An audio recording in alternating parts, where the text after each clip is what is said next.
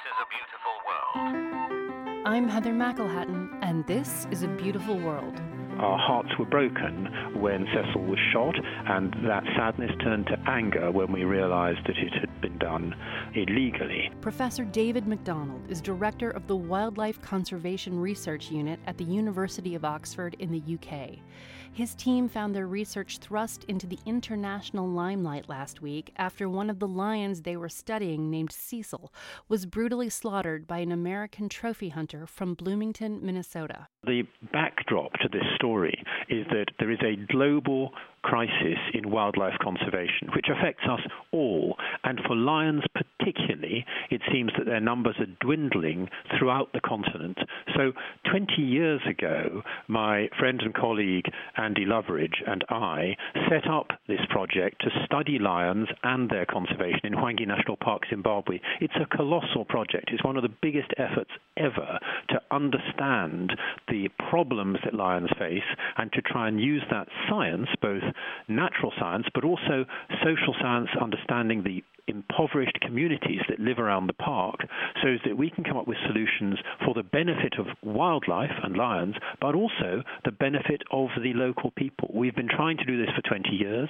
We've relied heavily on wonderful and exciting new technology, this satellite tracking method, where we can fit collars to the lions and follow their movements. And actually, Cecil, the lion that's the focus of this news story, was one of almost 200 lions that over the 20 years we have tracked to piece together the details of their lifestyle to provide us with the evidence that allows us to inform policy to come up with better conservation. Professor MacDonald, can you tell me how you first became interested in lions? Yes.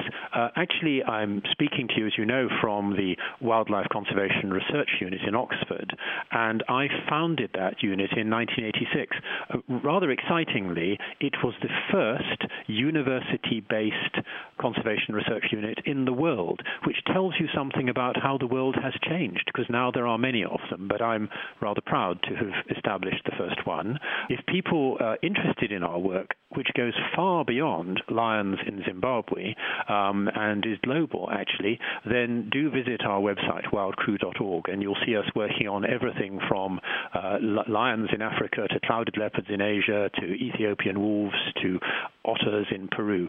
So wherever there's a problem between people and wildlife, the same principles are at stake. Those principles are we need to understand the science, understand the interaction between people and wildlife, ask ourselves, how is humanity in the 21st century going to live alongside the wildlife that it may treasure, but also depends on for a shared future? Those are the sorts of questions, big global questions, that we try to answer in a nitty-gritty way on the ground, doing challenging work in remote places. What's it like to actually be there and working in the field? Biologists doing this sort of work live an interesting sort of life because, of course, like almost everybody else, we have to spend a certain amount of time driving a desk and tapping away on a computer. But for the rest of our time, we live sort of outdoorsman, backwoodsman sort of lives. I've been to Minnesota. It's a wonderful state, and I know there's a lot of people there who rejoice in the outdoors, so they would not be so unfamiliar with what we do. In Zimbabwe, working with my close friend and colleague Andy Loveridge, who has been working alongside me on this project since we started it, the sort of day in the field that we might have would involve using a four-wheel drive vehicle to drive on very muddy, rutted roads or off-roads altogether to go and try and find a lion to, for example, answer a question about what it had been doing. Suppose that overnight the satellite tracking device had told us that the lion had suddenly become stationary. We would normally deduce that that means it had made a kill. We would be interested in knowing what species of prey it had killed, because that could help us understand the details of its lifestyle. So we would then go into the field. We might drive for an hour or two in a wilderness situation to find the approximate location where that kill had been made. The satellite is accurate, but not that accurate. So there's a needle in a haystack sort of task to find field signs, using the sort of skills that a backwoodsman would be familiar with, looking for tufts of fur on thorns, footprints in the sand, to try and track down where the lions had been. And then using those sorts of backwoodsman skills, we would try and reconstruct a story of what would happen, find the prey remains, document the age of the prey, what condition it had been in by looking in the marrow in its bones and things of that sort. So it's an interesting and unusual combination between skills that people have used for millennia of living in the wild and skills that depend on the most cutting edge of technologies, and we have to try and span those worlds. So that would be some insight into the sort of work that we do. But it's laborious, and it's time-consuming, it's arduous, and it's difficult. Do you take volunteers with you over on any expeditions, or is it just the staff that goes over? We rarely take volunteers for the reason that many volunteers have little time in total, and it takes us a long time to train somebody, and also because in many of the countries where we work, there is a big bureaucratic burden of getting permissions for each new person to join the team. So it's hard for us to take people lightly, as it were.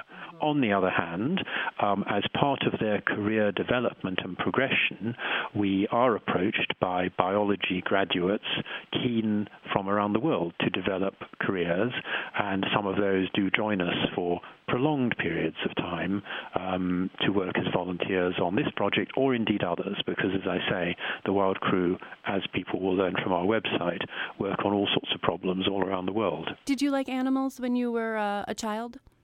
Yes. I'm not sure I've ever been very good at anything, but when I was a little boy, I was one of those that was said to love animals, and I was good at taming animals and making plaster casts of footprints in the sand and that sort of thing. So, yes, I guess this was, in some sense, my natural course through life.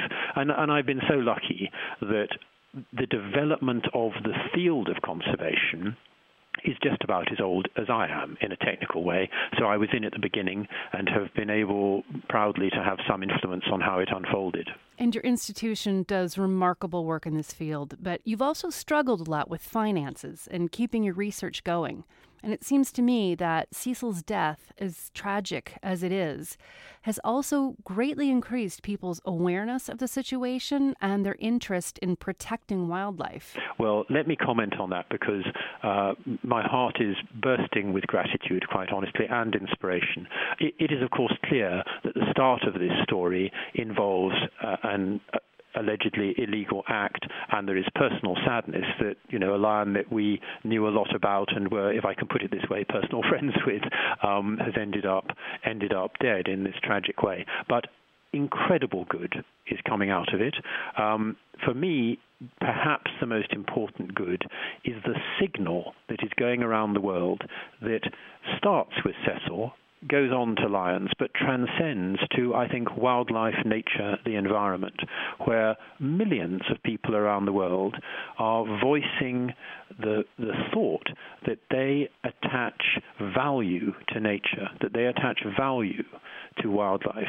And I think this says that humanity, at a crucial moment in its history, is looking for ways in which it can live alongside nature, both because it treasures it, but also because it depends on it. So I think this is a much, much bigger story than its origins with Cecil the lion, and I think it says something inspirational. And for us, many of these people have amazingly been making donations on wildcrew.org to fund our project, a project that, by the way, rests entirely on philanthropy. We have no core funding at all, and so it's donations that keep us going. And only a few weeks ago, we were thinking, Andy Loveridge and myself, sadly, that we might have to close down our anti-poaching patrol because we couldn't afford to pay the salaries.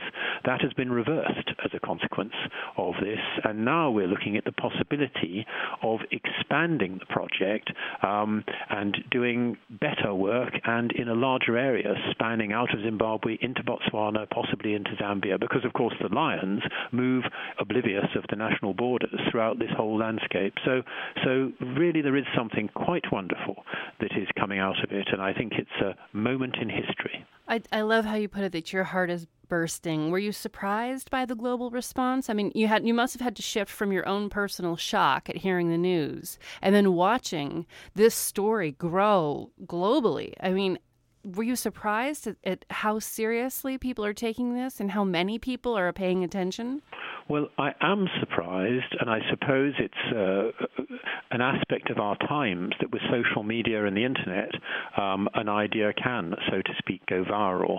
But what a wonderful thing that in this case, and let's move on from the sadness of the origins of it, that in this case, the thing that is going viral, the topic, is something that is inspirational and something that is truly important to the future.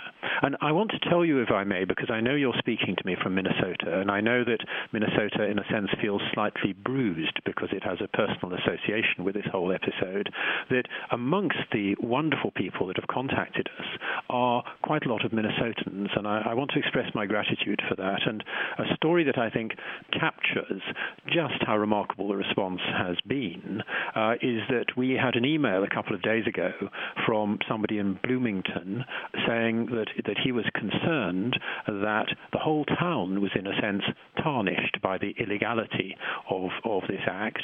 And this person, I think his name was Ron Pluft, runs a pizza parlor, Topper's Pizzas.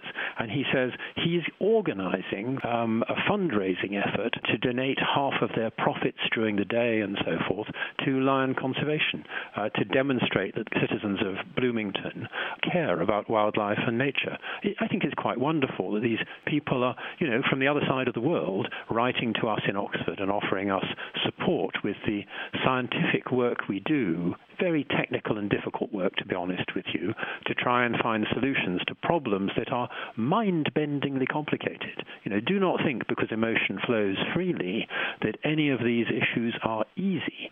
We're trying to find out how, big carnivores can live alongside people in the 21st century. And I mentioned to you that trophy hunting is just one, and by no means the major issue. These lions in Huanghe live next to farmland, where impoverished farmers struggle to wrest a living out of the land. The lions will kill their cattle. We are working with these people to try and find solutions for them. And one of the solutions we've come up with recently has already cut stock losses, cattle losses to the predators by over 80%. So we're delivering really down-to-earth practical stuff. Think about the practicalities of the work we do. A lot of the correspondence we're getting suggests that people might imagine, because they haven't been there, that we just sort of, stumble out into the field and watch the lion and it's all very easy. Actually, we're working in very remote places where you need, really robust four-wheel drive vehicles. And it's hard to find these lions, even with the aid of the tracking device. So each tracking device we put on a lion costs us £1,500. To download the data from the satellite on a license costs us £500 per lion per year. So instantly you can see this is not a cheap enterprise. And I draw a parallel with, say, medical practice. Medical people are trying to look after your health. We conservation biologists are trying to look after the environment.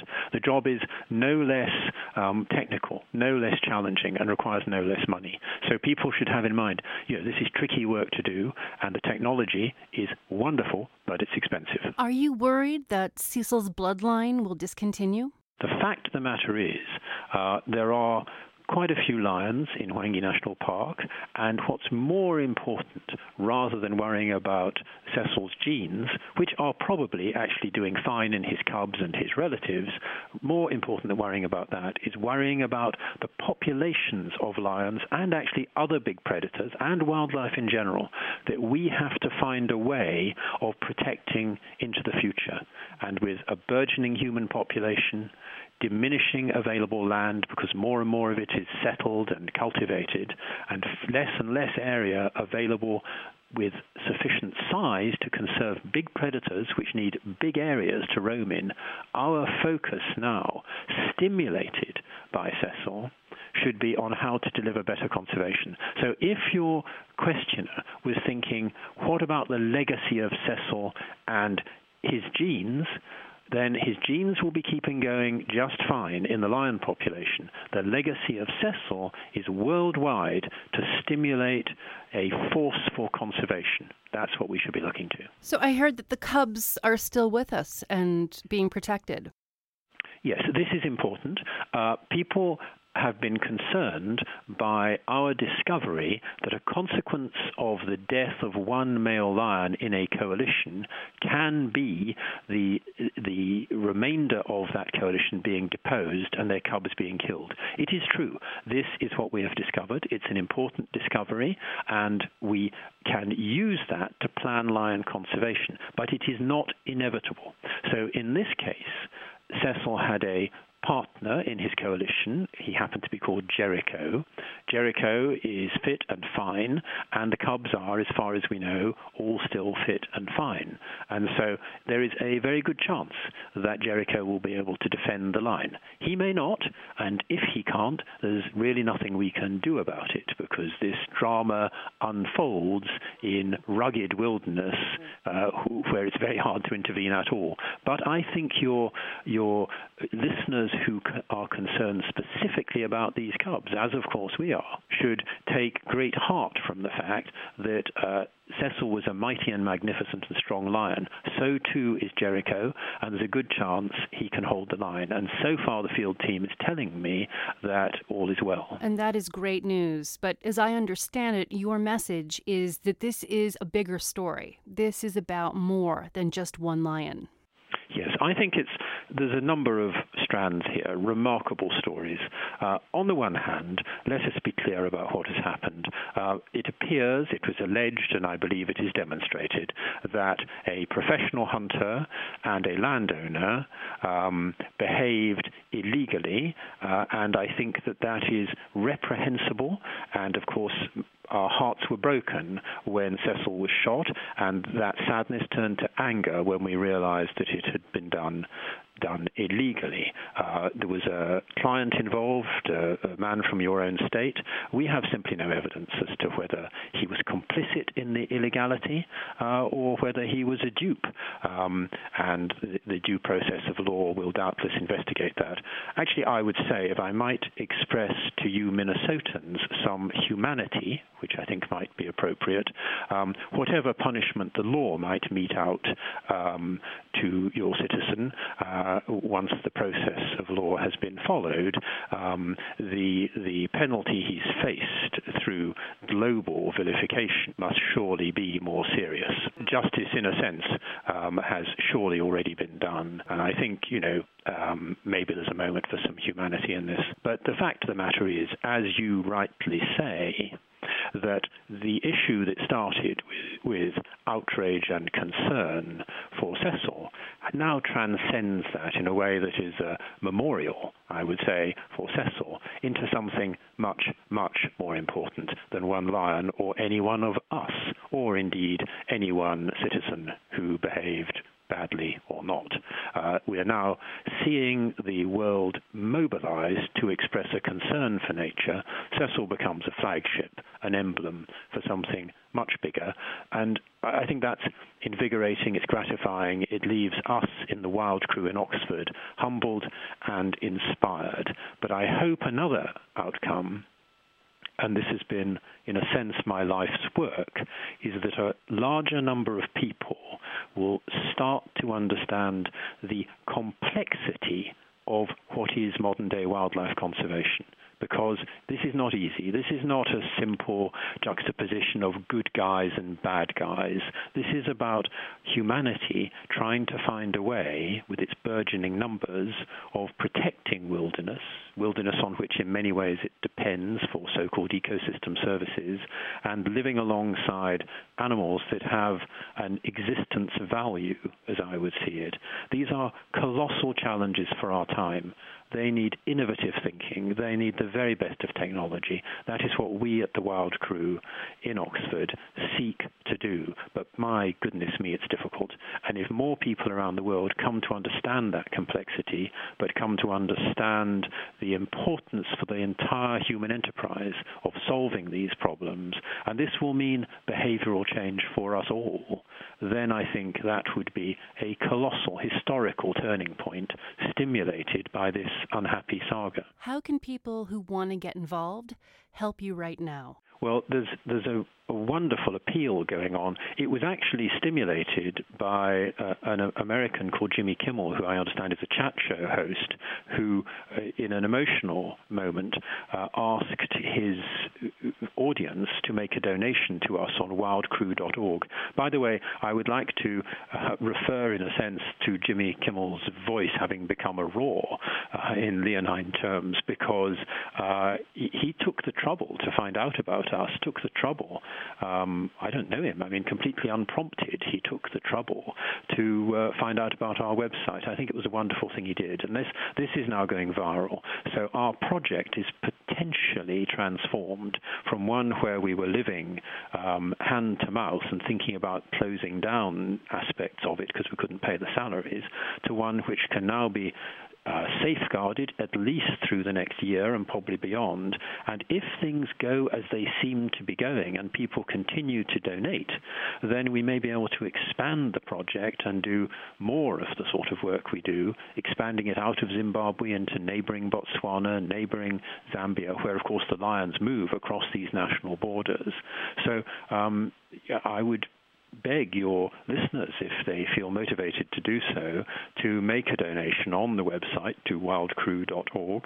And no donation is, in a sense, too small. Some of our equipment, some of our salaries, some of our training schemes, of course, are expensive. But every day we have to put a gallon of petrol in the vehicle. So any donation can help us keep the show on the road. And we feel honored to be trusted by people who are perhaps not wealthy people, but who are making small donations to us, which are adding up to colossal sums of money. We are so grateful, and I think it's just marvelous how, as I say, a story that started with sadness, started with illegality, has transcended that now, and we feel inspired by the support. What have you learned from this incident? I think I have been reaffirmed in the understanding of how complicated, in both a biological but also a human way, conservation actually is. There was a time, perhaps when I was younger, and we were sort of pioneers in this field, when conservation was about people with beards and binoculars, like myself, in fact. Nowadays, conservation is, in a sense, it's about biology, it's about economics, it's about human development, about agriculture, about the law, about international relations. It is about the politics of humanity, politics with a small p. It's about how society plans to live. We need to change a lot if we are to live alongside nature. The road we're on, in terms of how we are as a human species, is not a promising road. There is a biodiversity crisis. Lions are declining, and so too are many other things. So I think what we can learn from this is a reaffirmation of how complicated things actually are. But I also learn at an individual level, if I may say so, about how kindly and motivated individual people are from all walks of life around the world. I mentioned earlier the story of the pizza parlor in Bloomington who's going to share part of its profits with us. I mean, what an extraordinary thing. There's somebody else who's painted a picture outside the dentist's house, I gather, who's going to auction it to try and raise money for us. These individual acts by people who I don't know, and I don't know if they're what you could call big people or small people in terms of their wealth. I imagine they're everyday people who have been motivated to do something. I mean, it brings tears to one's eyes. I really want to empower people to let them know they can help and they can get involved, and that sadness is an element of the story, but it's not the only one, and that moving towards change and support, that's what's going to transform this story into something beautiful, and that Cecil will not have died in vain. He'll have had a hero's life, a hero's journey, and a hero's ending in many ways. I mean, everyone in the world knows who he is, and we care. And he's going to, I think, catalyze change, catalyze awareness, and we'll all be better because of him. Yes, I think you're absolutely right. I think it is, I always use the word unique very carefully. It has a special meaning. I think this is a unique occasion. It hasn't happened before, and I think it's a moment of change. Is there a memorial planned? I think the memorial is the wave of support and understanding and indeed giving that is going around the world. The memorial will be the work that we, in the coming years, none of it easy, that we will do to try and improve conservation for these lions and indeed more broadly, as I mentioned, the Wild Crew and people like us work around the world on sometimes creatures as majestic as lions, sometimes creatures that are tiny and creeping and crawling and slithering and far from majestic, but all of which have a role to play in the ecosystems on which we depend and in which we may rejoice. So I think that's where the memorial lies, and I think we should move away from a focus now on the particular sadness of the individual case. What will you miss about Cecil? You said he was a friend. You sort of knew him as a friend. What will you miss about him?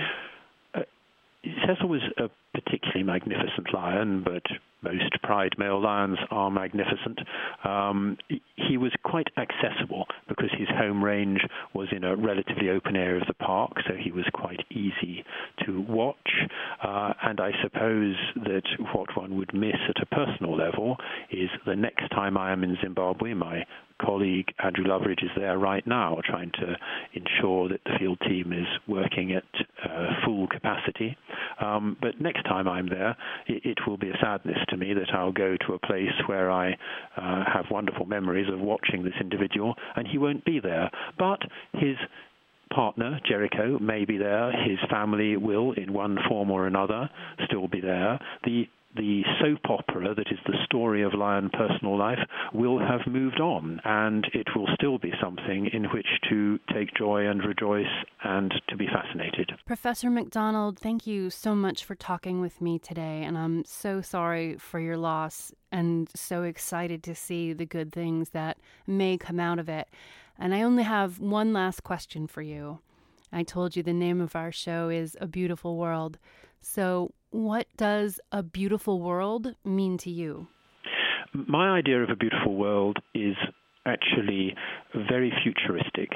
It is a world in which we have discovered enough about wildlife and the environment and ourselves to use technology to its fullest extent to create circumstances where we humans live globally at a high standard with less inequality, less poverty, and we do so alongside a wilderness which not only will be supporting us through ecosystem services, but also will allow us to value and be thrilled by the wildlife that populates that wilderness.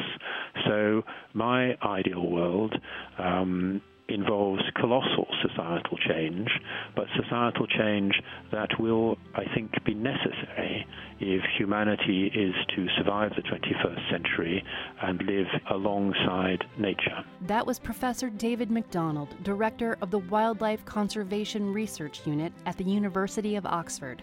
You can find out more about his work on his website at wildcrew.org. That's WILDCRU.org.